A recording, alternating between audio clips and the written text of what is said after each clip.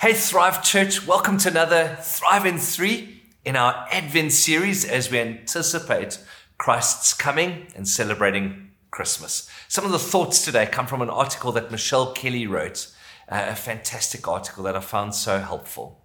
Today I want to speak briefly about love. You know, what is the greatest command hinge upon? Love. What will be the defining characteristic of followers of Jesus? I mean, what determines whether someone is a follower of Jesus? Love. And what will never pass away, even after faith and hope are long gone? It's love. Love is the mark of the disciple. Jesus said, by this you'll know that they're my disciples, if they love one another. It's not our knowledge, it's not our fasting, it's not our stance on public issues. None of that defines a disciple. What defines a disciple, a follower of Jesus, is love. And love has been so overused in our culture. We love so much. And so to say that love is the defining characteristic of a disciple can actually mean very little today because love has been so overused and overdone. But in Scripture, as we turn to Jesus' love, we see that he loved in three very specific ways. I want to call them the Jesus kind of love. Three characteristics of the Jesus kind of love. Number one, the Jesus kind of love sacrifices.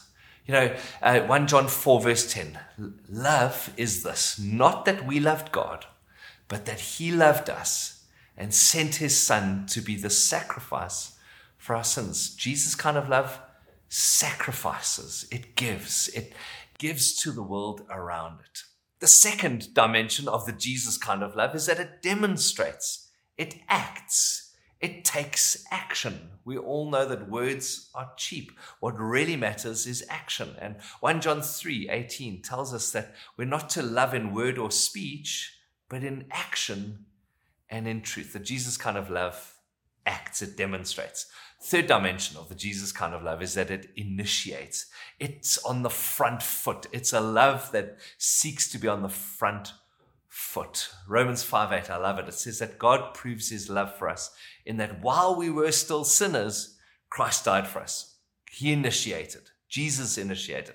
And church, this is how we're to love. We're to love with a Jesus kind of love. Sacrifices. It demonstrates or takes action. And it initiates. It's always on the front foot. May we be the kind of people as we lead up to Christmas who love like that.